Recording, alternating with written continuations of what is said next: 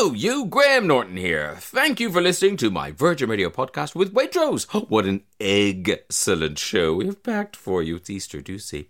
Actor Eddie Marsan fills us in on his ITV drama, The Thief, His Wife and the Canoe. Comedian and legend Catherine Tate talks about her brand new Netflix prison comedy Hard Sell. Impressionist Alistair McGowan tells us all about taking up the keys for the piano tour and accompanying record, The Piano Album Volume 2. Comedian Nish Kumar gives us the lowdown on his tour dates for his new show, Your Power, Your Control, and show chef Martha Collison makes some Easter treats. That's all to come, but first, let's catch up with Maria and solve some more of your Graham's Guide dilemmas. I hit the lovely word Maria and up came error. Is it a sign?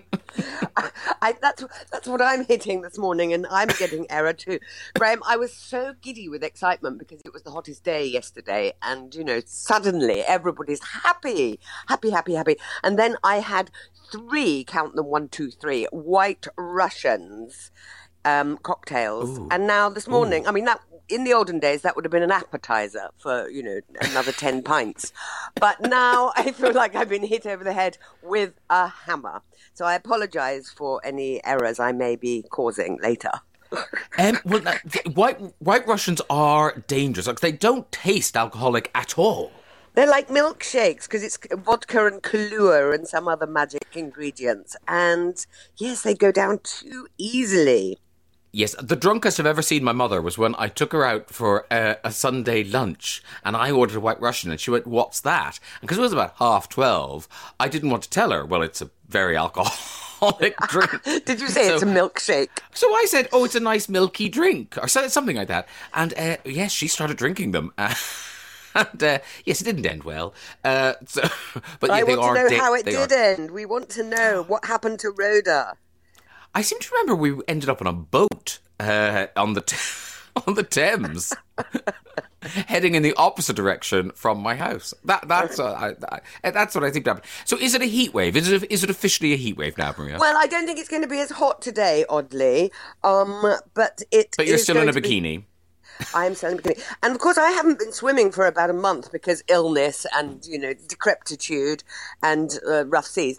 And, it's a bit like probably people having babies, isn't it? You have a baby and you think, oh, that's painful, I'm never doing that again. And then you forget the pain. When I went in the sea yesterday, I did think I was going to die. I don't know if you've been watching the Feel the Fear, which is Wim Hof method. He's the one who gets your breathing going so that you can control your mind and control the pain and control your cold responses, basically. And, yes, it's very good. And lots of celebrities are jumping into ice holes and that sort of thing. So it's become very mainstream, Graham. I must say, I don't understand that Wim Hof thing. I mean, I get that you can control things, or you could just not jump in an ice hole and then everyone's better off. No, but people are finding their pain in the ice hole.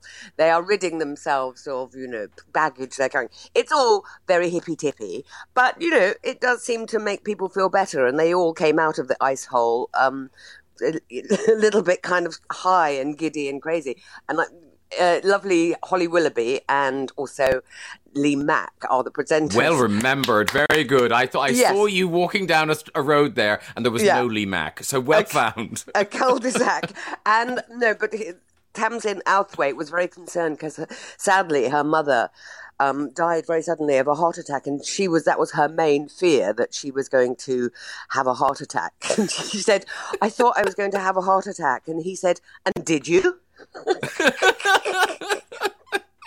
She didn't, also, obviously. That's not an irrational fear. If your mother died of a heart attack, don't jump in an ice hole. Yes. Yeah, I don't know. How was your? I didn't talk to you about your birthday because we know you're 59 now. Yes. And that's a year away from 60. And how was it? What did you do? Did you cry all day? No, I didn't cry, but I put out my candles with a fire extinguisher. That's how many I have now. It's all. You didn't have any candles, did you? I didn't have any cake. You can't have cake at 59. No. I'm going to stop talking about my birthday. I'm going to ask you to collect some letters so that we can get on with Graham's Guide. Virgin Radio. I've got a problem here, and I'm going to read it out loud to you for your advice. Dear Graham and Maria, I broke up with my ex last year, but he's really good friends with a couple of my housemates. I never want I never want to stop him from hanging out with them. Shush. I never want to stop him from hanging out with them, but since we broke up, he's now meeting them here and insisting on coming into my flat far more frequently than he used to, with no warning from my housemates. I don't know whether it's a coincidence or whether he's doing it on purpose, but I do feel like it's an invasion of space. I've spoken to one of my housemates about it, and they said it's always my ex suggesting that we meet here, and nothing's really changed. He doesn't want he doesn't want to get back together with me. I don't want to get back together with him. It now just feels like he's getting in my way and I don't know how to deal with it. I don't want to have to hide in my own flat. What should I do? And that is from Liv in London. Liv in London, I think there is some unfinished business here that I'm hearing because, you're a grown-up, he's a grown-up. You should be able to say to him, I mean, clearly you don't really want to involve your housemates in this and you're friends with your housemates and you don't want that to be compromised. But you can say to him, look, we're finished now and this is my space. This is my safe space. This is my home. They are my friends. And if you're here all the time, then it's making me feel very uncomfortable. And could you, if you are going to come here, let me know so I can maybe be out? Because at the moment, we're in that interim period, a sort of limbo of not yet friends, but no longer together. I'm sure this will change and life does change and maybe you'll start inviting somebody else back and then he'll feel embarrassed. But you have to step up to this one, Liv, and say, can you let me know when you're coming round and maybe can you limit it? I know that you're friends with my housemates, but there are other places to meet and I feel that it's invading a space of mine. What do you think, Graham? Well, it's one of those things, isn't it? Ultimately, what will fix this problem is time and lives moving on. Yeah. Because, this is such a kind of... I can imagine for Liv in London, this is her whole world right now. This is her home, her housemates, flatmates. This is her ex. It's very kind of overwhelming. But actually, if you step away for a second, Liv, and realise, if I lived somewhere else... this wouldn't be happening. Or if I just in another year, you look back on this and think, do you remember that time when that stupid ex used to come around the flat all the time? This will pass, but for now... It's making it very difficult to move on, though, for her, isn't it? Yes. If he's constantly there. And I think he should have, if you have a word with him and you're grown-ups, he should have enough empathy and good manners to respect your space and your need for your space. Because if the position was reversed, I'm sure he wouldn't like it. Well, it's also kind of posturing, isn't it? It's kind of him saying, look how little I care. Look how little I care. I'm here with you all the time. I feel nothing. Where in fact, what he's really saying is, I can't stop thinking about you, and I want to needle you. I want to bother you. So there's something. I agree with you. There's something unfinished, and it's in him. It's in his head because he's the one doing this. He's the one making this happen. And he is slightly messing with her, isn't he? But yes. It's a shame that Liv in London didn't tell us the circumstances of the breakup. Who finished with who. I'm guessing it was Liv that finished with him. Otherwise, he wouldn't be needing to needle her. And if he'd finished with her, then he surely wouldn't be so cruel as to then keep appearing. Once you finish with somebody, you finish with them, right? And you don't need to keep going to their house, albeit under the guise of meeting with his mates, your flatmates. I wish life was that simple, Maria. I think either scenario could be the case, and he would still be doing this. He's not done. Whatever happened in this breakup, it didn't tick the boxes for him. He needs something else to happen here. And I think he wants to upset Liv, or he wants to push her till she reacts to him. And I would say, so is he looking for a reaction until she explodes at him? Do you think it will just stop. I mean, I think you must appeal to reason first, Liv, in London, before you explode and hit him over the head with a tea tray. Because he, you know, I like that Liv has a tea tray in her lovely flat with her housemates. Well, I was going to say something harsher, and then I thought, oh no, better not. Let's make it something genteel, like a tea tray. Yeah, because it won't lovely. really a rolled up Radio Times. That's it. Very good, Graham. The violence, but without the violence, basically. And it's a good read too. Oh, I get it for the articles, and then you've got to go to the listings. It's very, very handy. Live in London. I look forward to finding out what the listeners think you should do. Lucy's been in touch. I was in a similar scenario. Oh, Lucy, I feel your pain. The ex was hanging around because he was interested in my housemate, and later they started dating. Very awkward, and made even worse because she and I did not get on at all. So neither of them gave a fig about tramping on feelings or personal space. Well, that sounds like a really lovely living situation. You didn't like her anyway, and now she's going out with your ex. Woohoo! But you got through it. You got through it, Lucy. Daisy says, Liv needs to be canoodling on the sofa with her hot new man next time her ex comes over. Reckon they'll stop pretty sharpish after that. I mean, that is the thing. If Liv moves on, then, I mean, he can't. Would he? Maybe. I don't know. He seems quite, fixated. Now, this is the advice you need. Bunty in Cheadle has spoken. I'd say this chap still carries a torch for you, my dear, which is his issue, not yours.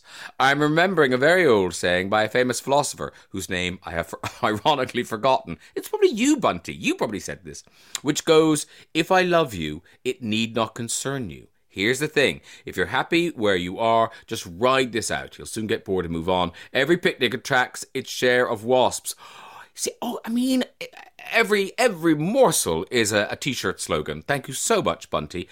That is true. Just ride it out. And Anne in York says, what are Liv's flatmates playing at? Can't they agree to meet elsewhere? Seems they're happy to ride roughshod over her feelings. Liv should ask them to support her, as boyfriend is clearly doing this deliberately. I mean, there's some messing around. There is some messing around. Graham's Guide. I've got another letter. Here it is.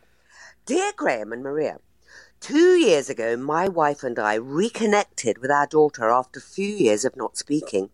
We had a tense relationship in her teenage years, particularly before she went to university, and as soon as she moved out, she decided she needed space, asking us not to contact her unless she started the conversation. We respected this. She reached out last year and has since decided to maintain contact. And we had an ongoing discussion about where things went wrong, what she felt like she needed from us, and the areas that she needed space. We've accepted that we were rather overbearing, especially towards her relationships and career life. And we've been working through this as a family. Our relationship is now the strongest it's ever been, and we're continuing an open line of communication and understanding. How grown up. Now, however, a few months ago, she entered a relationship with someone that we think is very bad news, and we're not sure how to handle this. He's very charming at first sight, but after meeting him a few times, he seems to be rather controlling, and she doesn't seem as confident or outgoing as she did before. She's not asked for our advice, so we don't want to weigh in and return to square one. But equally, we don't want her to suffer in a damaging relationship. How can we bring this up without being the overbearing parents that pushed her away in the first place? And that is from Nick in Portsmouth. Nick in Portsmouth, the first two paragraphs of your letter are so grown up and so accepting and so well written, and the way that you have reconnected with your daughter, I'm feeling that she's perhaps an only child.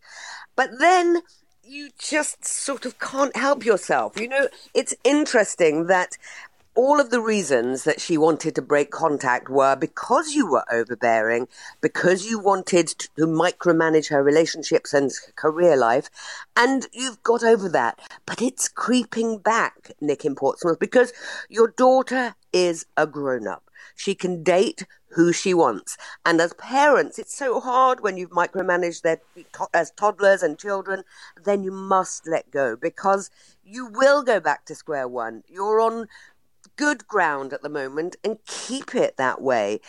She will survive this. It's interesting when you say, we seem to think he's rather controlling. It's either you being controlling or a boyfriend being controlling. And perhaps there's no surprise there that she has gone for somebody that she sort of recognizes. And she'll realize in fullness of time, as she did with you, that she has to break that off.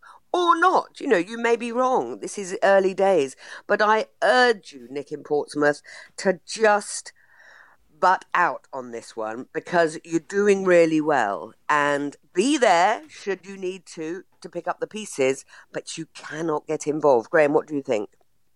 Well, I mean, listening to you read out that letter, I just thought, who'd have kids? I mean, it just sounds exhausting. And, picking over the eggshells of their relationship, it's just so difficult. I would say, it is difficult. Part of you wants to go, that conversation we had about us not interfering in your relationships? Can we have one last go before, and then we'll never mention it again? But it won't work, because if he is genuinely controlling as a boyfriend, he will be looking to fan the flames of division between this woman and her parents. So if he sees a gap there where he kind of thinks, oh right, I can get rid of them, he'll do it. So Nick, be very, very careful, because if you're right, it'll be a holiday for him if you start upsetting your daughter again. So I'm afraid, I have an awful feeling that Maria's right, that you just have to watch this unfold. Which, you love this girl and you don't want her in a damaging relationship. But you know what? From a parent's point of view, no relationship's going to be perfect. You're not going to think any man is right for her or girl or whatever. It's always going to be kind of painful to watch this girl you love in a kind of vulnerable situation where she might get hurt. And I think all you can do is hang around and be there to pick up the pieces at the end. And, if she ends up getting married to this guy, you've just got to slap a smile on your face and go to the wedding, because there's no way of interfering and winning, I would say. No. I mean, it is interesting that Nick quite openly acknowledges that him and his wife have been, controlling of her, and it caused her to not be in touch with you for a year, Nick. So, I mean, you have recognized in this man something that because you are also that person, but you're doing it from a parental point of view. He's doing it from a boyfriend point of view. I have faith in your daughter, Nick, that she knows her own mind, and she's trying very much to exercise her right to make her own choices and make her own decisions. And if that is true, then she will see through this man, or she will recognize something in him that she saw in you and think, no, this is not what I want. I just think you have to trust her, Nick. It's such a difficult one, because you sound like a nice man, but you've got to just trust her. And I agree with you, Maria, because actually it is interesting that she did have the strength of mind to go, whoa, Neddy, I'm out of this. If you can't respect me, if you can't back out of my life a bit, I don't need you in my life. I mean, that is really strong. To be able to do that to your parents is incredibly brave. And I mean, it's not a very nice thing to do, but I mean, clearly her parents had kind of pushed her to that point. But it is textbook that she would now be in another controlling relationship. I hate controlling people. I'll go out with you. Well, it's what you know, isn't it? You kind of gravitate to what you know. So she recognised that, but didn't want to be controlled by them. I mean, must have got bad for her to sever all ties.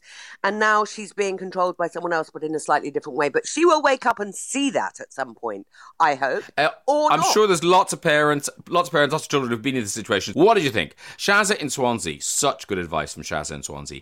Keep your friends close and your enemies closer still. Invite them round. Ooze charm. Tell her how lovely he is, a perfect partner, how utterly perfect you think he is, and then step back and watch her drop him. I mean, that is the thing. If you fight this, if you push them away in any way, he will swoop in. He'll love it. So I think very good advice from Shazza. Yes, invite them round. Be nice. Dawn and Inverness, please remember how far you've come with your daughter. Even if you didn't have the history you do, it's hard to make someone see something about their relationship they're not ready to see.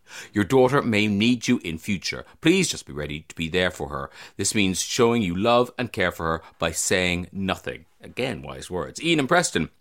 Accept that your daughter will not choose who you would choose. Be friendly. Show your daughter that you respect her choices. Yep, it's hard, it's difficult, but that's what you must do.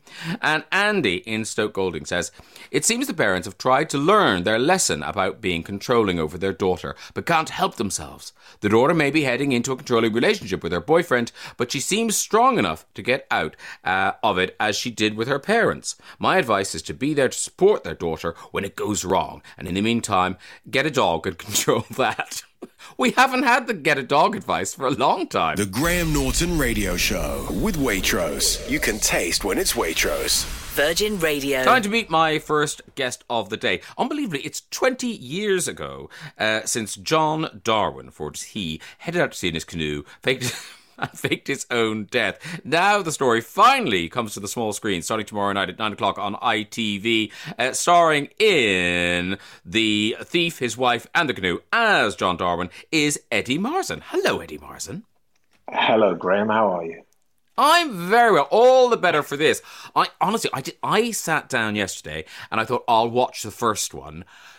3 hours went by. I haven't seen the last one, but it's one of those things. I think everyone listening will think they remember this story, but this is a proper deep dive, and there's so many bits you don't remember.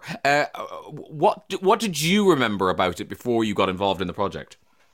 I remember him coming back and saying that he had amnesia. I don't remember him initially going missing. I remember him coming back and thinking, that's weird. And then slowly the story began to unravel in the press when they released a picture of him in Panama with the estate agent and with Anne. So you begin to watch it and think, well, is this true or is he lying? And then it all unraveled. That's all I remember, really. And honestly, you are one of those actors. I kind of think if you're in it, it's going to be good. You don't do rubbish. But weirdly, the other actor who I think that about is Monica Dolan. And so you're in this together. So it's a real stamp of approval, a real stamp of quality. Is it fair to say, so this is her version of the story? Yes, she's narrating it. Anne Darwin is narrating it. But it's fascinating in that one of the main themes of the show is the culpability of Anne Darwin, and how culpable she was. So it's fascinating that Monica plays this character, but you never know whether it's a true point of reference or not. And Monica's such a good actress that you still have sympathy for her, even though you still have that moral dilemma. And in terms of, involvement, how many of the real people did you encounter making this? Because obviously the sons are around and everybody. We didn't have anything to do with them. I think there was a contact between Anne Darwin and the original journalist who wrote the manuscript and to Chris Lang, the writer. I always try to find what music the characters I'm playing like. So I got them to find out from Anne Darwin what music John Darwin liked, apparently. And apparently liked Dolly Parton and ABBA. I used to listen. I'm sure. I don't know whether he had a secret life she didn't know about, but he liked Dolly Parton and ABBA. Yeah, the clues were there.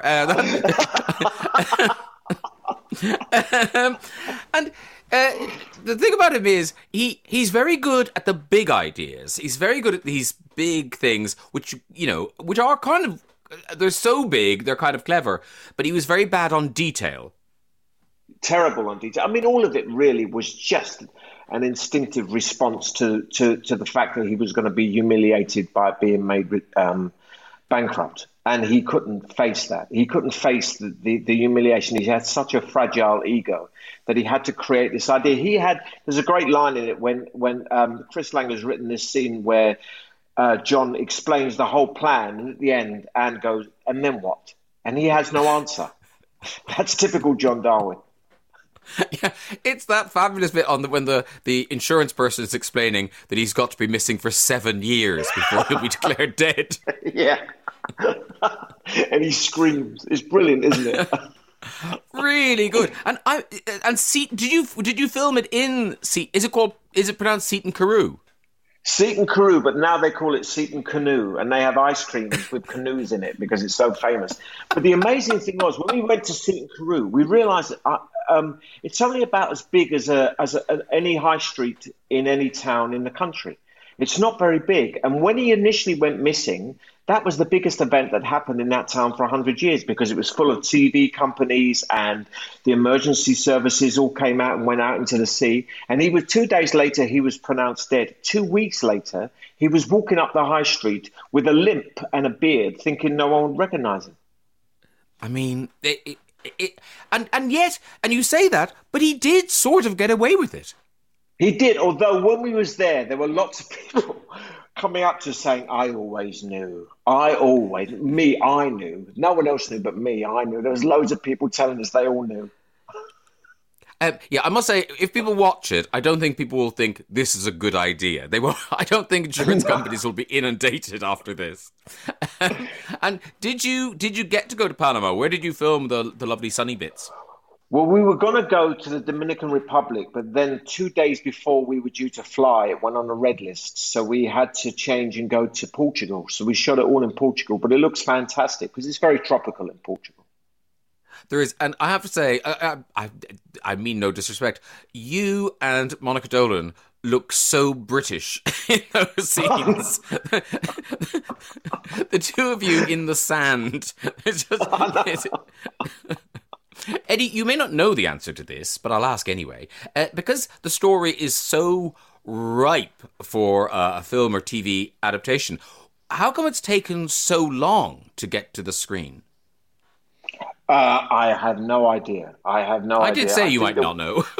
Yeah, sorry. I don't know. I mean, I think it takes someone like a writer to the level of Chris Lang to do it justice, really, because there's so many elements to it. It's funny and it's tragic and it's dark, and some writers would choose to go with one or the other, and you need someone like Chris Lang who can bring all those elements in and have the confidence to find the balance. You're so right. He absolutely has done that, because what's the biggest surprise is that somewhere in the middle of this whole mess, there is some love between these two people. That's what I found the most interesting. And also in this show, John has an incredible libido. I mean, he seduces her all the time. It's very strange for me, because I've had a lot of sex on screen. None of it has been consensual, I have to say. But this has been, John is the most seductive character I've ever played. I mean, he's wearing a wetsuit and he seduces a woman in every episode. And in fact, yes, you don't expect Eddie Marsan to be doing nude scenes in this show, and yet there is the Marsan Moon in episode 2. I took my daughters to study in A-level drama to the Q&A with her A-level class to sit and watch it. And then my bum came up at the beginning of the second episode and she gave me such a look. Yeah, you knew this moment was going to happen. And you're a very busy man, because you've got this on TV from tomorrow night, but you've got a bunch of films coming out. Any particular that you want to flag up and alert the Virgin listeners to? Yes, I have a movie coming out on Netflix now. I think it came out yesterday, called Choose or Die, directed by a brilliant young British director called Toby Meakins, and starring Asa Butterfield and Lola Evans, two young British stars. And it's a horror movie. I have a movie coming out next month with Chris Pine called The Contractor, which is a really good movie. I'm doing a show for Amazon at the moment called The Power, which will be coming out next year. And we're kind of finishing off shooting this year. I have to interrupt you, Eddie. What's so funny about this is you've listed 3 things there. None of them are on the list that I have. Like, you obviously have so much coming out. I don't know. You know what? I don't know. Honestly, I'm almost like a session musician. I just turn up. I'm like an old turn. I just turn up and do it now. But no, you say that. But as I said earlier, you are in good things. You must be a bit picky. I am picky. To be honest, I'm very picky. I always make sure that the thing I'm doing is completely different from the thing I did before. That's the best. That's the best advice anybody ever gave me. because I'm not the kind of actor that you want. You know, I'm not the kind of actor that men want to be and women want to sleep with. I'm a character actor. So the best way to be a character actor is to be as diverse as possible. And that's why I try and mix it all up. No, you've played a blinder, Eddie, because I remember it must be about 10, 12 years ago, I was suddenly kind of like, I need to know that man's name, because you suddenly started cropping up in things and you were brilliant in everything.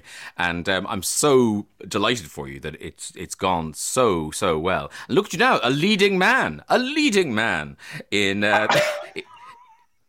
You are the leading man. You're the anti-hero. Yeah, I don't know what you are. I'm the anti-hero, yeah. The Thief, His Wife, and The Canoe. It is a really enjoyable watch, and it's everything Eddie said. It's funny, it's bleak, it's the whole package, and it starts tomorrow night at 9:00 on ITV and ITV Hub. Thank you so much for joining us, Eddie. Take care of yourself. My pleasure. Thank you very much. The Graham Norton Radio Show with Waitrose. You can taste when it's Waitrose. Virgin Radio. Ladies and gentlemen, last Tuesday on Netflix saw the launch of Hard Sell. It's 6 half-hour episodes, and it stars my guest, Catherine Tate. Welcome back to the world, Catherine Tate. Hello, Graham Norton. Hello. Honestly, it is so great to have you back. I'm such a terrible comedy audience. I do lots of kind of nodding and going, "Yeah, that's funny. Yes, that's good." And your show made me laugh out loud. So congratulations. Thank you. How did this come about? How long was the gestation of Hard Sell? Tell us all about it. The concept. Well, you know what? Tell me, what was the inspiration? Do you know what? Years ago, I watched a thing called Summer Heights High. Do you know Summer Heights High? I do, of course. Yeah. Absolutely fell in love with it, and I just thought, God, what a great thing. And I always had it as a little thing in the back of my mind. I'd love to do something like that where I play multiple characters in the same environment. And I had the idea of doing it in a prison ages ago, and when I spoke to someone about it, they said, it sounds really good, but we've heard there's a show coming out called Orange is the New Black. So we're going to stay away from that, which, of course, was set in a women's prison. And so I just shelved the idea, went on to do other things and stuff. And then I guess a couple of years ago, someone else approached me and said, have you got any ideas? And I said, well, actually, yeah, I would like to still do this. And they said, let's go for it. And I also think because, as I understand it, we pitched it to Netflix. And it was the very reason that because Orange is the New Black has actually finished now. I think they've done their last season. They said, oh, actually, this could sort of dovetail nicely in. So that's how it was quite a long gestation period in my mind. And then it was a long gestation period because COVID happened and we got shelved we got put back for a whole year. In terms of filming. And then in the end, we just last summer just went, oh, come on, let's just do it. And amazingly, we did it. You know, you get sort of tested. Everyone's in a bubble. You get tested, and I think we were really, really fortunate in the sense that hardly anyone got it, and we didn't have any sort of casualties from COVID. So that was good. And I mean, it does make me laugh in terms of like TV commissioning that they thought there was that much crossover between this and Orange is the New Black. You know, you can't have two shows set in a woman's prison.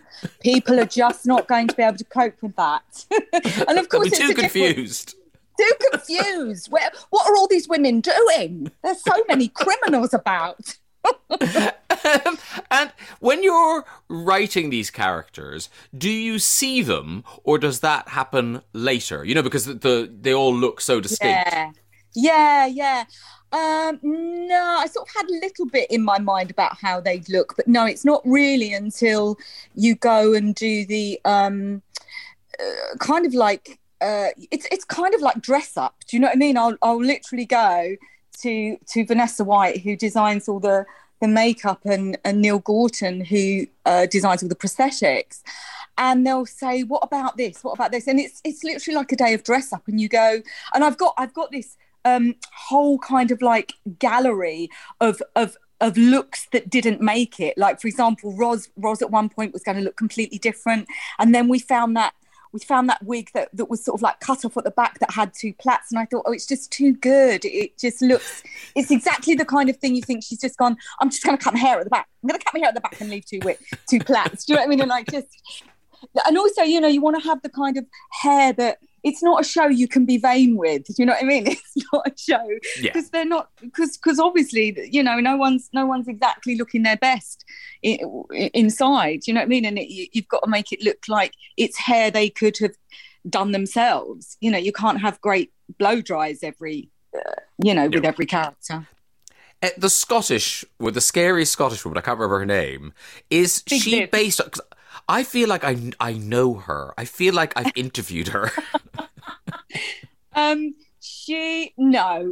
I mean, complete figment of my imagination. But then again, I don't know who you've interviewed. So it was a Scottish singer, a particular Scottish singer. Oh, really? And I just thought, is that based on her? We'll draw a veil. We'll move on. Funny, no. And we've got to mention Cheryl Ferguson, who, she's a good sport, I mean, she is a very good sport. Absolutely. I mean, I couldn't have wished for her, you know, because I said to her, look, because the thing is, this was the crazy risk I took. I wrote the whole show and pitched the whole series without even asking her if she wanted to be involved. Oh, wow. I just thought it was because the thing is, I had it in my mind to have Cheryl. I had it in my mind that I wanted someone to come in and be themselves, because that is what people do in prison. You know, they go in, you know, there are charities that go in, you know, big. I mean, the idea came from a musical I should know their name. It's kind of an initiative that does go into prisons, goes into women's prisons, puts on musicals, and it is the most incredible experience. If you've never done it, if you've never seen it, it's an incredible experience. And so I thought, oh, let's do that. And wouldn't it be better for the comedic value of this if it was a recognisable person playing themselves? And once I got it into my head that it was going to be Cheryl, it just sort of took over, and I just thought, I want to write it and see how it is, present it to her, and if she says no, I'll just change it to someone else. But it's funny that when you go in, you know, they all recognise her from EastEnders, and I said, look, do you mind? Everyone's going to call you Heather. And she was just, as you say, it's such an understatement to say she was a sport, because she just jumped in and she said, I don't mind, do what you like, don't mind what you say.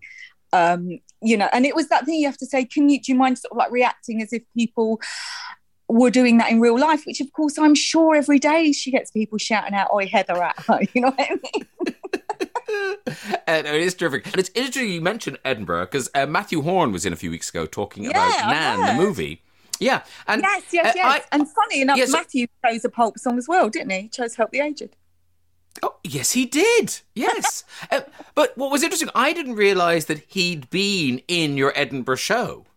Yeah.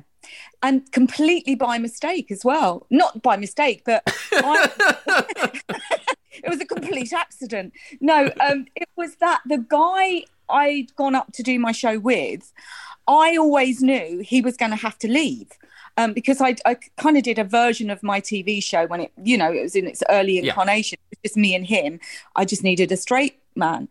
And it was my friend and he was doing it. But he was like, I'm going to have to go. I've got to go in the last week. And I was like, it's all right, I'll find someone up there. It was, I look back and I think, oh my God, maybe it was just the folly of youth, just going, I'll just find someone to be in my show with me. It'll be fine. And then I went to see this show called Mac and McKinnon because Matt and McKinnon. Sorry, excuse me, Matt and McKinnon, because Matt used to be in a double act, and I saw these two guys, and they were absolutely brilliant. And I then thought, oh, here's a good idea. I'll actually get two of them to play one person's part and split all the roles, rather than ask one person to come in and do, 7 different sketches. I thought, or 8 different sketches, get them to do 4 each. And I just approached them and they said yes. And funnily enough, one of the sketches that I needed filling was the Nan, like in a very early version of the Nan, where I just put a headscarf on and went, it's cold out, isn't it? And we just randomly divvied up the parts, and Matt got the part of the grandson, and that's how it started. Really, just sort of like total serendipity. And I thought, watching Hard Sell, I thought what was really interesting was the way you've pitched your performance, in that you're not in a sketch. Are you aware of that? That actually, I'm not in a sketch. I've got to tone my performance in a different way. Yeah, completely. And also, you haven't got a live audience there. So, this is basically a single camera comedy, a single camera show, and also it's got a lot of light and shade in it. I don't know if you got to the end of it, but there's a lot of light and shade in it. And it I would say ends in a very different way than it starts. And that was great. I want to do that. They're not sketch characters, although, you're doing, because there's so many, there's so many things to cover. You are kind of often doing bite-sized bits, but no, it's long form. You have to, and also because of the style of the show is documentary, you have to be real with it. There's real in a comedy show. So we're not doing social comments, but. And you follow the story over the 6 weeks of the musical production in the prison. But already, this is a hit. This is a Netflix hit. You're in the top 10 there. You can tell what shows are doing really well on Netflix. So presumably, they're going to want some more Hard Sell. I don't know. I mean, hope it would. Well, it's one of those things that you think, yes, of course, it ends on a way that you would want more, but I also don't mind if it ends the way it does, because I like things not being resolved. But of course, it has ended in a way that would suggest there's certainly lots of things untied up. Well, listen, so I also hope it comes back, because seriously, it's lovely. We've missed you. I didn't realise I missed you till I was watching it and thinking, wow, she is so good. So I'm thrilled. I'm thrilled you're back in the world. Hard Sell, it's called. It's look out for it on Netflix. It's all there now. Thank you so much for joining us. Can I just say, Graham, cell with a C, as in prison cell. Don't be typing up with an S and get selling sunset. No, you'll be fine. Listen, this audience shops at Waitrose. They know how to spell. They know what hard sell they mean. Yeah. Look, take care of yourself. Enjoy the rest of your Easter. All right, take care. Lovely to talk to you. Still to come, a couple of comedians telling us about their new tours. Alistair McGowan is going musical with the piano tour and the album he's made to go with it. Plus, Nish Kumar takes us in the direction of satire with his current tour, Your Power, Your Control. But before all that, let's see what show chef Martha's been up to. Hello, how are you? I'm very well. So, Easter roast with a cheesy twist. What have you made for us today? Oh, yes. I mean, it had to be lamb. It has to be lamb on Easter. So I've stuck with the classic, but a nice little twist. It's a Diana Henry recipe for roast lamb with pistachio, feta and lemon stuffing. Oh, I mean, in my book, Diana Henry is a genius. I love Diana Henry. And this is in the Waitrose weekend newspaper, isn't it? It is indeed, yeah. This weekend you can pick it up in store, and it is a beautiful cut of meat and then just this delicious, zingy, salty filling in the middle. All right, I tell you what, let's find out what it tastes like. We've got an expert taster today, Jane Middlemas. Yes, She's lurking, looking for lamb. I'm literally haven't left. I heard there was lamb in the building, and I was just like, I'm not leaving until I tasted this. No, because you're a proper foodie. I mean, you won MasterChef, didn't you? Yes, I did. I absolutely, Graham, I'm just like all about food. I mean, when I did MasterChef, I sort of like, I wanted to learn so much that to the point where when we weren't filming, I was going to chefs' kitchens to work in the kitchen to learn more. I mean, I just love it. I'm all about food. So this is like, I listen to your show all the time. And the bit that I just think I'd love to do it is this bit. So it's like a dream coming true. All right. Have you got a delicate slice that you can shove in your gob? I've got. Do you know what, Graham? I've already eaten about half of it. So, do you want me to eat it live on the radio, or do you want me to tell you what it's already been like? No, you don't have to chew. You don't have to chew live on the radio. Isn't it? There's nothing nicer than after a Sunday lunch going into a sort of meat coma. Lovely. Okay, what does it taste like? Describe it. Firstly, I've just got to take you to the leg of lamb itself. It is the softest, most delicate piece of lamb I've ever tasted. It's cooked to perfection. It's sort of like that, you know, when you get a leg of lamb and it's just pink in the middle, but like the consistency is just like so perfect. It's absolutely gorgeous. Then, Graham, you get to the middle bit and it's just got this sort of like salty, and the feta is not overwhelming because feta is such delicate taste. And there's a bit of lemon coming through there. And then there's this lovely crunch of the nuts as well. It's absolutely stunning, to the point where I'm sitting here and I'm thinking, when's this conversation ending? Because I want to get tucked in. There's plenty left, don't worry. All right, Jade, thank you very much. You continue. We'll try to talk over the chewing in the background. Thank you for tasting that, Jade. All right, Martha, how do we make it? How do you get the stuffing in there, all that? So you want to get yourself a leg of lamb. You can buy one with the bone in, or you can buy one in Waitrose which has already had the bone removed, which I think I would probably recommend for this dish because it just makes it a little bit more straightforward. So you want to unroll that lamb, and then if there's not quite space for the filling, just take a sharp knife and make a few cuts just to spread it out a little bit thinner. And then we're going to make our stuffing. So I love stuffing. It's just the best. It's the best part of Christmas, so why not have it at Easter as well? So we're going to saute half of a red onion in a pan. And then we're going to mix that with some fresh breadcrumbs, some parsley and mint chopped up nice and finely, some crumbled feta, and then we've got lots of garlic, because you can't have lamb without garlic. 2 cloves of garlic go into your kind of filling, along with some lemon and a preserved lemon. And preserved lemons are brilliant because they've been preserved in this salty liquid, so they are both lemony and fresh, but also they season that meat for you, so you don't need to add any salt. Diana Henry loves a preserved lemon. Oh, she does. And I can see why. I'd never heard of them till I started using her recipes. I was like, what? Yes.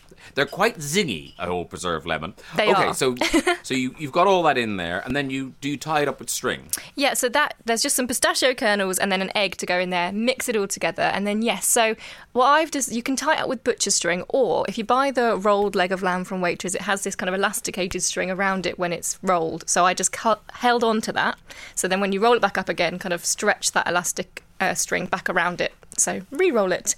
But yeah, the legs of lamb in Waitrose are 25% off this weekend, so make sure you get yourself one of those. And then when it's out of the oven, so it goes in 15 minutes at a really high heat temperature, so 240 degrees, just for 15 minutes to get a lovely crispy crust. And then it goes in for an hour at 180. And you can forget about it. It's quite a quick cook, I'd say, for a lamb. Often legs of lamb require 4 or 5 hours of your time and your oven's work. So it's quite nice to have one. Diana's clever like that. Just an hour and a half and it's on the table.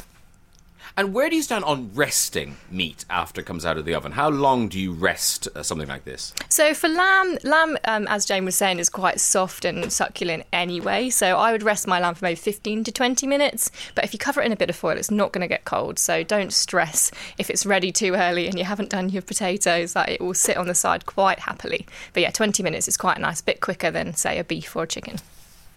Listen, that sounds a triumphant dish. Roast lamb with pistachio, feta and lemon stuffing. The recipe is by Diana Henry. You can find it in the Waitrose weekend newspaper. But it's also, if you go to our Instagram, at Virgin Radio UK, and stab around there, you will find that recipe. And as Martha said, Waitrose are offering 25% off their whole British legs of lamb. The offer ends this weekend. It's Easter. We need sweet treats. And look who's here. It's Martha Collison. Hello. How are you? Happy Easter. Happy Easter to you too. This looks so adorable. Just the cutest thing in the world. What are you calling it? Oh, thank you. This is my Easter carrot patch tray bake. And this is your own recipe? It is, yeah. It's one from my brain. Very good. Listen, before we get how to make it, let's go over to Jane. Jane Middlemas, our food taster, our fish. I feel like some sort of Roman emperor. You are. Thumbs up, thumbs down. Taste my food. Taste my food for me. We talked about your MasterChef credentials yesterday. So do you have a sweet tooth? I mean, if you cook, do you bake or do you prefer savoury? No, I'm much more a savoury girl. So it's quite interesting to eat this in the mornings because you can have a real sort of like an overview, because if you're into sweet things, you'll just eat anything, sweet. So I'm much more bag of crisps than a bar of chocolate. So it's been really interesting tasting this because I feel like I can sort of like really sort of go into the flavours of the cake because I'm not used to eating sweet stuff. Go. Listen, you're like a cake sommelier. Okay, off you go. Well, basically, it's got like this hint of ginger running through the sponge. And then there's something else in there, which I can't quite pinpoint, but and Martha will tell you, but there's something in there. But the really lovely thing that I like, because it's quite a sweet cake and it's really brilliant for the family because it looks amazing, but it's got walnuts in it, so the sweetness is offset not just by the texture of the walnut, but because the walnut is, it sort of like is quite a bland. It's quite a bland flavour, so you're not getting overwhelmed by the sweetness. But then we move, Graham, onto the the icing, which is cream cheese, which is just. Martha's some sort of genius. But one of my favourite bits about this cake is the chocolate soil. The chocolate soil is made out of caramel, I think it tastes like. It's got some sort of caramel in there, but it's also got, it's more like a dark chocolate. And what it does is it just gives this really lovely mouthfeel to the cake where you've got this sort of like this slight crunch to go with the softness of the sponge and then the sort of like the walnuts in it. So it's a really beautiful, fully rounded Easter cake. And I'm not a sweet person, but I will be taking a bucket of that home. Wow. I'd have just gone with, it's nice. It's nice, yeah. Well, Martha's so happy you're there. I'm delighted. Finally, someone's appreciating her cooking. Me just shoving it in my gob. Yeah, that's good. Yeah. I'm on a sugar high. Thank you very much, Jane. Oh, you're welcome. By the way, do go to our Instagram at Virgin Radio UK because you have to see this cake. It's adorable. It's like a little vegetable patch, but with little baby carrots growing in the chocolate soil. So how do we make it? How hard to make it is it, Martha? It's actually not as hard as it looks. It's an impressive cake to look at because it's got that kind of illusion factor where it looks a bit like a carrot patch, but it's actually a carrot cake. So you've got your carrot cake base, which is kind of just quite a classic carrot cake, to be honest. It's oil based, so you mix together your sugars, your oils, your eggs, then you add into that flour, cinnamon, ginger, baking powder, some chopped walnuts for a bit of bitterness, and your grated carrots. That goes into the oven. And then whilst that's baking, you want to prep the topping bits. So we're going to make a cream cheese frosting, which is kind of blending together butter, icing sugar, cream cheese for a lovely bit of tang. It's such a classic combo with the carrot cake. And then we get a little bit chefy with our chocolate soil. I feel like that's a classic kind of gastro pub style thing to do, isn't it? Have a little bit of chocolate soil on the plate, but it really works here because it is actually supposed to be soil, not just a little bit of dust on your plate. So we're going to make that by combining some caster sugar with a little bit of water in a saucepan. Let that kind of bubble away until it's a syrup, and then as it starts to turn golden, we're going to chuck in some dark chocolate. Then you want to mix really well with a spoon or a little whisk just for a few minutes, and then it will start just to crumble away. It will go to soil almost immediately, and then leave that to cool down. Then when you're ready to put your cake together, you're going to cover it with that cream cheese frosting, take a pack of chocolate fingers and arrange those all around the edge so it makes a little fence for it, and then sprinkle over your chocolate soil and nestle in carrots. I've bought these little carrot decorations from Waitrose because I couldn't quite be bothered to get up early enough to make my own decorations this morning. Well done, Martha. That's what I like to hear. And I feel like the listeners will agree. But if you want to form your own mini vegetables, I've just done carrots, but you could do all sorts. You could make yourself little cauliflowers, little cabbages or whatever. Go whole Peter Rabbit on it. Do what you want. Honestly, it is stunning. It's the sort of cake you kind of think, I wish I had kids, because They love this cake. It's so adorable. Thank you very much. The recipe, you can get it on the Instagram account at Virgin Radio UK. Stab away there and it'll lead you to the full receipt. Martha, thank you very much. I will see you next week. Enjoy the rest of your Easter. Bye-bye. Thanks very much, you too. The Graham Norton Radio Show with Waitrose. You can taste when it's Waitrose. Virgin Radio. Time to meet my first guest of the day. You know him as an award-winning impressionist and stand-up comedian, but now he is a classical pianist. It's an amazing story. His name is Alistair McGowan. Hello, Alistair. Hello, Graham. Nice to talk to you. Nice to talk to you. I love this story. You know, that whole kind of, old dog, new tricks. I love it. So tell us, what it was 2015. Did you go back to the piano in 2015, or do you feel like that was the beginning? It was a going back in a way, because I did 2 years when I was a kid. As so many people did. I got to grade 2 when I was 9 years old. The dizzy heights of grade 2, of the 8 grades one can take. And then, I just stopped playing pretty much for about 40 years. And then in 2015, I had some time on my hands and finally thought, now's the time to start doing it. And I got ambitious. And it was Giles Brandreth, actually, who was a neighbour and good friend. And Giles heard me playing and he said, you should do a live show where you combine your stand-up comedy and impressions with this wonderful piano music. I think people would come in their droves. So it was sort of Giles Brandreth's idea that I do this show, putting the music with the stand-up. But I mean, I've listened to the album and it's gorgeous, absolutely gorgeous. And Thank you. When did you? So 2015, you thought, oh, I might do that again. I mean, was there always a piano in your house? Did you go somewhere to learn? How did it happen? I had a piano. I'd always intended to go back to it all my life, really. And finally, I met somebody who heard me just playing the 2 pieces that I could play. And she said, you've got some talent. And I said, well, that's all I can play. And then suddenly I did a show about a composer called Erik Satie, 1866 to 1925 were Satie's dates. And I was heard playing some of his music by Sony. And they said, why don't you do an album? So the album came out 2 years later. And that really, again, was just stroke of luck, really. They just said, would you want to do an album? And I could play 3 pieces, and my agent at the time just said, well, learn some more. So I did. I learned 34 pieces in a year, and that made the first album, and now we just brought out the second one as well from that same recording session, actually. But it's the second one is now out and available on my website.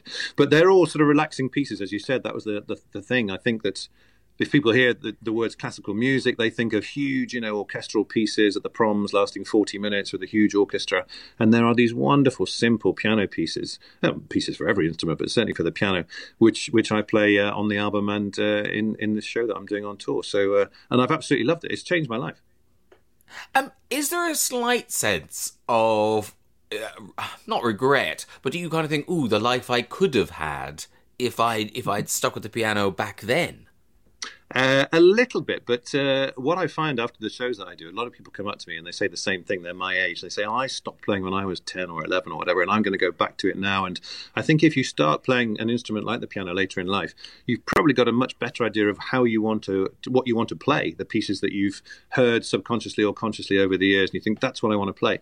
If you're 7 or 8, it's very difficult, unless you're in a very musical household, to be exposed to those pieces. So that's been great. And over the years, there's pieces by the likes of Chopin and Liszt and Grieg and people who I've heard, and I thought, I'd love to play that one day. So now is that time. And I don't know, I suppose it's the egotist in me that I play them publicly. My wife, though, is a proper classically trained singer, and she said, you cannot pretend you're a proper pianist because it takes a lifetime. Yes, you're right. I wish I'd done that. A lifetime to play really properly. So I play to a level and have to put the comedy in between. Otherwise, I'd be a total charlatan, and I don't think people would be interested. But I think it's the first time anybody's done a show that goes from Frédéric Chopin to Fred Sirex within half a minute. And let's face it, we all love to hear a bit of Fred. Even if we don't think we like the Chopin, we all like to hear a bit of Fred Sirex. What's wrong with that? So hopefully that will keep people happy, Graham. I know, because I am thinking that probably classically pianists who are trying to throw a piano across the room right now in fury. Like, no! I know, it's a very different way. It's either a different way of presenting classical piano or it's a different way of presenting comedy. But what I don't do, I should make clear, is what Tim Minchin does and Bill Bailey, Rainer Hirsch. They do it so well, where they play music and they make the music funny. I don't do that. So I play the music straight. 1 minute it's George Gershwin, and the next minute it's George Clark from George Clark's Amazing Spaces. But I don't do the two together. So it's very much two shows for the price of one, if you like. And physically, because, you know, as we get older, we lose. Like, I struggle to operate a can opener now with my old hands. Did you find you had to kind of get match fit when you started playing the piano again with your hands? Yes, I mean, pianists who play from the age of 4 or whatever, they've built up musculature and a physical structure, skeletal structure perhaps, that helps them play for hours on end, 6 hours, 8 hours a day. The top pros will play. If I did that and I tried to do that, you know, I was getting all sorts of injuries. So you do. I mean, peddler's knee, I don't know if it exists, but my knee hurt from having it poised over the pedal, sustained pedal for so many hours a day.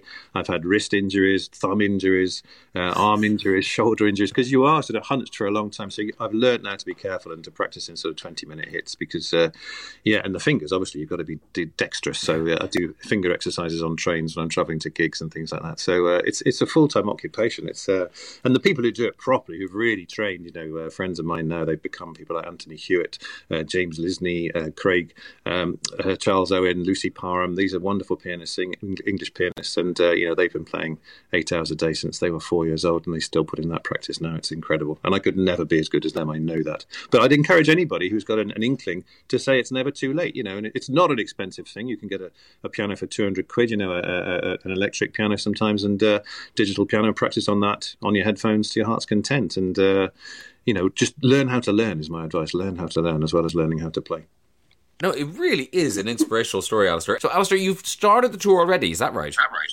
Yes, I've done 4 or 5 dates and plenty more to go in the likes of Shanklin and Poole and Canterbury, and it all ends up in Ludlow at the Ludlow Fringe on June the 18th via London, the Cadogan Hall, which is the big one. I'm really looking forward to that one. No, I was looking down the list and you are playing amazing, like the Philharmonic Hall in Liverpool, Cadogan Hall. I mean, it must be a wild experience for you. Like, it must be a pinch me childhood dream come true type thing. It is. The strange thing, Graham, is that some people say, you know, and why not? They say, do you take the same piano with you everywhere? And you don't, unless you're top level. I think only 2 or 3 pianists in history have done that or been able to afford to do that. So you play whatever's there. And sometimes they turn up and you think, this is a beautiful piano. And sometimes not quite so beautiful a piano. So how does it work? Do you have to get there really early and kind of play it and kind of get a tuner in if you need one or something? You have to sometimes to see the effect that you're getting on every piece and how they're going to sound, and just to play them through. And everyone's different, I think. All pianists are different. Some just want to play something on a piano. Others will play the whole show through, which I do. So I try them through. But yeah, sometimes it's a bit of a rude awakening. You think, this is not a good piano. It happened to me last week down in Devon. I had a piano which was one of the worst pianos I've ever played. But actually, it was one of the best shows I've ever done because I don't know what happened. I just played the pieces and didn't think too much about it, really, I suppose. But yeah. And in terms of I'm trying to get my head around the energy of this night, because obviously stand-up is very, you know, boom, boom, boom, and doing impressions. There's a kind of that performance energy that you need. And then, as you say, the music are these beautiful, very, very relaxing classical pieces. What's that like for the audience and for you? That's a great question, and you hit it on the head. Yes, with stand-up, you have to be energized, and I don't know if you're like this when you're doing a stand-up, but you're sort of thinking slightly ahead. You're doing one joke, and as the laugh is coming for that one, you're thinking, where am I going to next? What am I going to do next? Will I do that joke? Will I improvise a bit? Whereas with the piano, you know, you have to just think about the note you're about to play. If you start thinking ahead, certainly at my level, I've had it. So it's 2 different heads, and towards the end of the stand-up, I'm thinking, right, start to breathe, start to calm down, and then get ready to play the piano. Another big deep breath, and don't think about what you're doing next until I'm into the next impression of Richard E. Grant, whoever it might be. I cannot afford to think ahead. I have to just think in the moment. But it's rather wonderful. And do you literally kind of get up from the piano to do the stand-up, or do you do it all from the piano stool? No, I have a microphone on the side, so when I start to do my impression of Anthony Hopkins, or whoever it might be, I walk away from the piano. Anthony Hopkins, of course, very good pianist himself and composer. Composed some wonderful pieces of music. Very artistic gentleman all round. But no, I go back and forth from the piano to the microphone, and I do vary the impressions a little bit as well, depending on where I am. So last week I was down in the southwest, and got a lot of laughs out of doing Stephen Merchant, which is nice, local boy. They like a bit of that. And the week before that I was in Wales, and doing people like Robbie Savage in Wales. They always enjoy that because they know, yeah, we know Robbie. So that's quite a challenge, and so when I'm up in the northeast, I'll probably dust off my northeast impressions, who I can't think of right now, which is a shame because that would have been a great routine. But And what is Liverpool. I'm in Liverpool soon, so I'll have to do me John Bishop in Liverpool. Although I did John Bishop once in Liverpool, and I said, "Scouse to John Bishop," and I got heckled because he's from Runcorn. He said, "He's not from Liverpool, he's from Runcorn." So apologies to anybody who doesn't know their geography as well, or knows their geography better than I do. I mean, God, they're so good, Alistair. Do you think is there any connection between them? Like the musicality of your ear, that you can hear that and reproduce those sounds. Is that something to do with your sort of ability with playing music? I think it must be, because I'll listen very hard to a piece, and I have the music there sometimes for the pieces I play, because I'm playing 15 pieces, so you can't learn them all at my level. But generally, I can't read the music at the same time as playing. Some people can every single note, and I admire those people. But no, I have to sort of know it and hear it and repeat it in my head. So it is like an impression I'm doing at the piano in a way. And there's a musicality to voices as well. And that's why I love doing the two together. It's marrying both my skills, and there is definitely a similarity. I'm trying to think of somebody like Michael Mosley, who I'm sure you're aware of by now, does all the medical programs on television, and he has a very, very sing-song way of talking, Michael, and I suppose copying the tune of Michael's accent and speech patterns is very similar. So he'd be an interesting person to do that study, of course, although you've got to be very careful doing your impression of Michael Mosley, because you can very easily turn into Chris Eubank if you're not careful.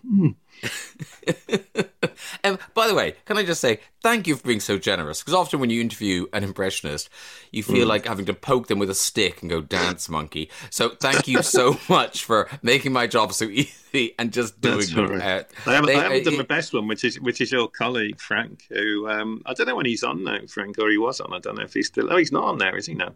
Anyway, fellow comedian, let's say, Frank. And I do a lot of material with other comics, which I love doing, because you can put your jokes into their mouths. Like I say that Frank said recently, Frank Skinner, it was great during the Omicron variant of coronavirus that all the shops stayed open, because during the first wave, of course, all the big stores closed. One of the first to close was Timpson's, ironically proving, of course, that key workers were not actually key workers at all. Anyway.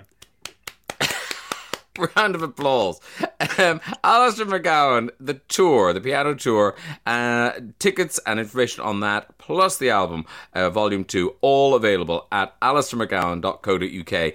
Alistair, thank you so much for joining us, and thank you for the voices, and thank you for the inspiration. It's an amazing story. Enjoy your rest of your Easter. The Graham Norton Radio Show with Waitrose. You can taste when it's Waitrose. Virgin Radio. Right, time to meet my second guest of the day, probably best known as the host of the MASH Report. He's now on tour with a show called Your Power, Your Control. He's called Nish Kumar, and he joins us now. Hello, Nish. Hi, Graham. How are you? I'm very well. When I say on tour, you really are on tour. Where were you last night? I'm in a hotel room in Cardiff. I was in Brecon yesterday, and we stayed in Cardiff, and I'm in Cardiff tonight. Tell me this, Nish, because often when comics are on tour, they, once the show's bedded down, then they don't think about it anymore, But because people go to your shows expecting it to be topical, do you have to kind of set time aside each day to write new material? How does it work? You definitely have to stay. There's the second half of the show is kind of a prepared 70-minute show, and that has a sort of beginning, middle, and an end. But I do 15 to 20 minutes after my support act in the first section, and that's the bit of the show that changes constantly and has to sort of stay up to date with current events, all of which are pretty terrible.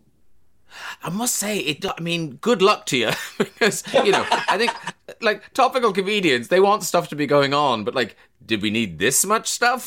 Not this much stuff. This is too much. I think I speak for the entire human race when I say this is too much stuff. Oh, crazy. And because I suppose when you were you always, when you started doing stand-up, was this always your thing? Were you always talking about current events and politics and things? No, I think when you start doing stand-up, you're just sort of trying to work out how to write a joke. And so for the first kind of 4 or 5 years, you're just scrabbling around. And also I started in my kind of mid-20s, and so I was sort of getting into a lot of scrapes because, I just spent a lot of time on night buses, blind drunk. And so it feels like you can sort of draw on the anecdotes around you. But what you're really learning how to do is how to kind of write and construct a joke. And then once you feel a bit more confident in that, it becomes easier to give your opinions about things or talk about things in your personal life that might be tricky or complicated. But I think you can only really do that once you've spent a bit of time learning how to write a joke. And I think that's why a lot of people start. It feels like their material gets more personal as they go, but I think that's just because that's what they wanted to do their whole careers, but they've just been learning how to sort of the mechanics of joke writing. So did the MASH report turn you into a political comedian, or were you political already? No, I was doing, by the time the MASH report came up, I had already become what my mother lovingly refers to as a quote-unquote agitator. So like my shows my Edinburgh shows and that I subsequently toured in 2015 and 16 particularly were very much political comedy shows. And I was also hosting Newsjack, which was it's an open submission BBC Radio 4 extra show. And that's, anyone can write for it. It was a really wonderful show. And anyone can write for it and send in sketches and you get paid if they get broadcast. And we then, and I used to write a topical monologue every week. And that was where I sort of learned the skill of turning something around very quickly. And, because you start with nothing and by Thursday there has to be a show. And then so by the time I got to the MASH report, I'd sort of been well trained in the sheer terror of a blank Word document and the full knowledge that something has to be on television in 4 days. Wow. And because now people are going to see you, that presumably you have an audience of like-minded people. Was it always like that, or would you kind of butt heads with an audience who because they had a different political agenda than you? Yeah, definitely. Early on in when you do club gigs, they don't know who they're coming to see. They've come to see a night of comedy, and if some of them did not come to see a very shrill, nasally voiced man yell about the government. And in that juncture. And you know what? Fair enough. Some of them came out for an evening's entertainment and they did not come to be screeched at by a hyena with a beard and curly hair. But you sort of learn to navigate that, and you learn you learn to stand your ground in places. And obviously now, whatever city I pitch up to, I am sort of like the sort of Pied Piper of leftist malcontents. And so I just sort of lure them out, and it's absolutely fine. That's not to say we're without problems entirely, Graham, because a man at Shrewsbury got very upset. And when I asked him why he was upset, he said his friend had booked the tickets and he was under the impression he was seeing Robert Schwanker-Nathan. And so it's not entirely without its speed bumps, I should say. Wow. He went there. Okay. He went there. And then afterwards, I did have him removed. And I did say that you need to understand that might be a joke that Ramesh and I can tell about each other. But contextually, from a gentleman of your Caucasian persuasion, it has a different ring and energy. And he was taken out by the venue staff. And he was actually quite apologetic. And he said, look, I just want you to tell him, I wasn't joking. I really thought that I was going to see Ramesh. And, afterwards you sort of go, I felt bad for a second. I was like, I can't believe us. And then I was like, no, that's so much worse. Yeah, he's doubling down. No, he really meant it. And you've got some big shows coming up next weekend. You're at the Hackney Empire. Yeah, very excited. Very, very excited. It's the first place I ever saw live comedy. Oh, wow. I saw Goodness Gracious Me do the live tour there in 1999. And it's a life-changing evening, I think. And on a good night, does your show turn into a kind of a rally?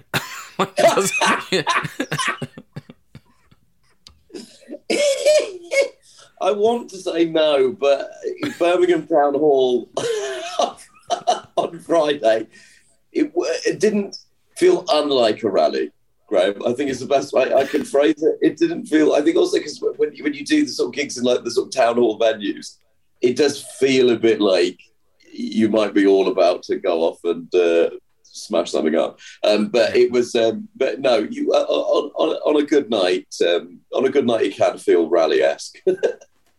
No, because I was just imagining, if you're addressing that, that Hackney Empire, because it's on those tiers, you would feel the power, Nish. I mean, use your power for good. Yeah, it's when you're in those kind of Victorian theatres. The Victorians did a lot well, and much of it was absolutely horrific. But one of the things that they did well that has benefited all of us is the construction of theatres, because it's a frank match in theatre, so when they stack the audience like that, it just hits you like a wall of sound. It's pretty incredible. And I'm looking at your tour, and lots of normal places like Bath, Buxton, Oxford, whatever, and then you go, New York, hello. Because I can't remember now. What was it? You hosted a show for America. I hosted a show for an app that the business model was YouTube, but you have to pay for it. And amazingly, that app lost a historic amount of money. It was called Quiffy. And I have nothing but gratitude for its existence, because it gave me and my friends a lot of work through the middle of the pandemic. But in terms of the New York audience, it's because I did the same thing last time. I finished my tour, and then in around sort of May went out and just did 2 nights in New York, 1 night in LA. But it's a lot of Americans, which I was surprised by. I sort of assumed it would just be a bunch of Brits living in those places, but there were lots of Americans there, and it was, listen, they are prolific pirators of British comedy, it turns out. And one person had actually, the show Taskmasters is particularly pirated, I believe, in America.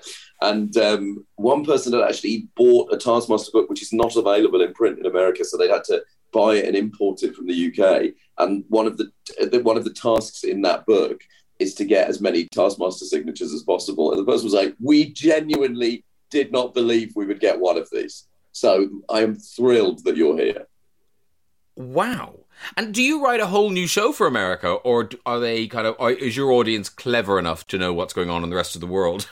No, I think you have to assume that I'm performing to Americans with a more of a global sense than certainly some of the population, and indeed some of their recent presidents. But you do sort of have to make some changes. There are certain British references that you can contextualise, and that it's quite fun to contextualise for an American audience. But there are also certain, like, it's sort of quite fun to talk about cricket with an American audience, for example. But there are certain references that you just have to go, okay, we just need to lose that. And there will be a process of rewriting it for the American audience. Listen, I'll let you get back to the glamour of Cardiff. It awaits. It is buzzing outside your hotel room. Easter Sunday in Cardiff. Ooh, I'm so jealous. Nish Kumar's tour, Your Power, Your Control. It runs until the 9th of September. Tickets and information available at nishkumar.co.uk. Thank you so much for joining us. Good luck with the rest of the gigs. Thank you for having me, Graham. My pleasure. The Graham Norton Radio Show with Waitrose. You can taste when it's Waitrose. Virgin Radio. Ow. Yes, that was the Easter Bunny hopping by, signalling the arrival of Waitrose Easter egg hunt. Oh, yeah. We are giving away some prizes. We're giving away, hope to be giving away, a Waitrose British leg of lamb, a collection of Waitrose Easter entertaining wines. That's a Prosecco, New Zealand Sauvignon Blanc, and an indulgent Douro Red.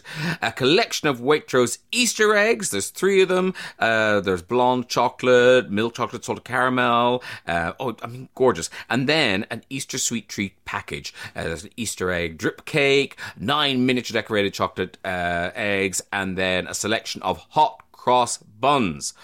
See what I mean? It's a lot. It is a lot. So the last time that Easter Bunny went hopping by, people had to text the word Easter. They did that, and I believe Jane is the lucky caller who's been selected. Hello, Jane. Hello. Hey, there you are. Where are you, Jane? I'm in Puckeridge in Hertfordshire.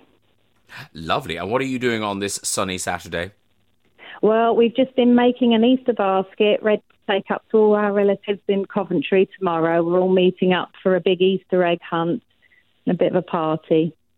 Oh, it's the sort of thing you read about in books. You didn't know people actually did that. But we all make a bonnet And my famous Auntie Sue puts on an amazing spread, and we all go around the green in Coventry looking for eggs. Wow! And we really do that. What's in your basket, Jane? Lots of treats and bubbles. This year, I've made some cones full of cheesy balls that look like carrots. The work, the attention to detail, Jane. I hope people appreciate this. I hope they appreciate it. And have you finished your bonnet as well? No, that's in progress at the moment. We all have to make a bonnet, and mine's not quite finished. Well, I'm sure it'll be lovely when it is finished. Now, here would be a delight if we were able to give you the lamb, the booze, the eggs, the chocolate treats, the hot cross buns. All of it's down to this. It's a very simple question. It's a very simple question, Jane. Okay. If you don't get this, you'll be pulling your Easter bonnet down over your face. you won't want people to know it's you. Okay. Which of the following, are you all set? Are you all ready? Have you got anyone there to help you? No. Honestly, unless you were raised by wolves, you will know the answer to this question. Okay, here we go. Which of the following, I like our tension bed, it's very tense, very exciting. Which of the following was a famous, or is a famous cartoon rabbit? Which of the following is a famous cartoon rabbit? Was it A, Kevin, or is it B, Bugs? So. Oh, I think even I know the answer to that. It was Bugs Bunny. Do you think? Let's see if you're right.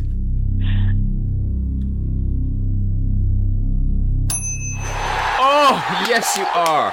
It was the waiting. You begin to doubt yourself, don't you? Thinking, I'm sure it must be Bugs. There was never a Kevin Rabbit. Congratulations, Jane. That's it. You've got the full whack. You got the lamb, the wine, the chocolate, everything. Is there anyone else you'd like to say hello to on the radio apart from your Auntie Susan? I would love to say hello to my husband, Michael, and my son, Harry, downstairs, and Anthony and Emma, and my whole McWackley family, who I'm meeting up with tomorrow, my grandchildren, Rory, Hadley and Sophie. Love you all. Oh, beautifully said. You're on it today, Jane. You really are. The basket, the bonnet, the shout-outs, and all those Waitrose goodies. Congratulations to you. Thank you so much for playing. Thank you so much. Thank you. What a cracking show, do you see? Thank you so much for joining me on the Graham Norton Radio Show with Waitrose. Make sure you subscribe to this podcast so you can hear a new episode of the best of bits from the show from early Monday morning. Happy Easter, and I'll speak to you soon. The Graham Norton Radio Show with Waitrose. You can taste when it's Waitrose. Virgin Radio.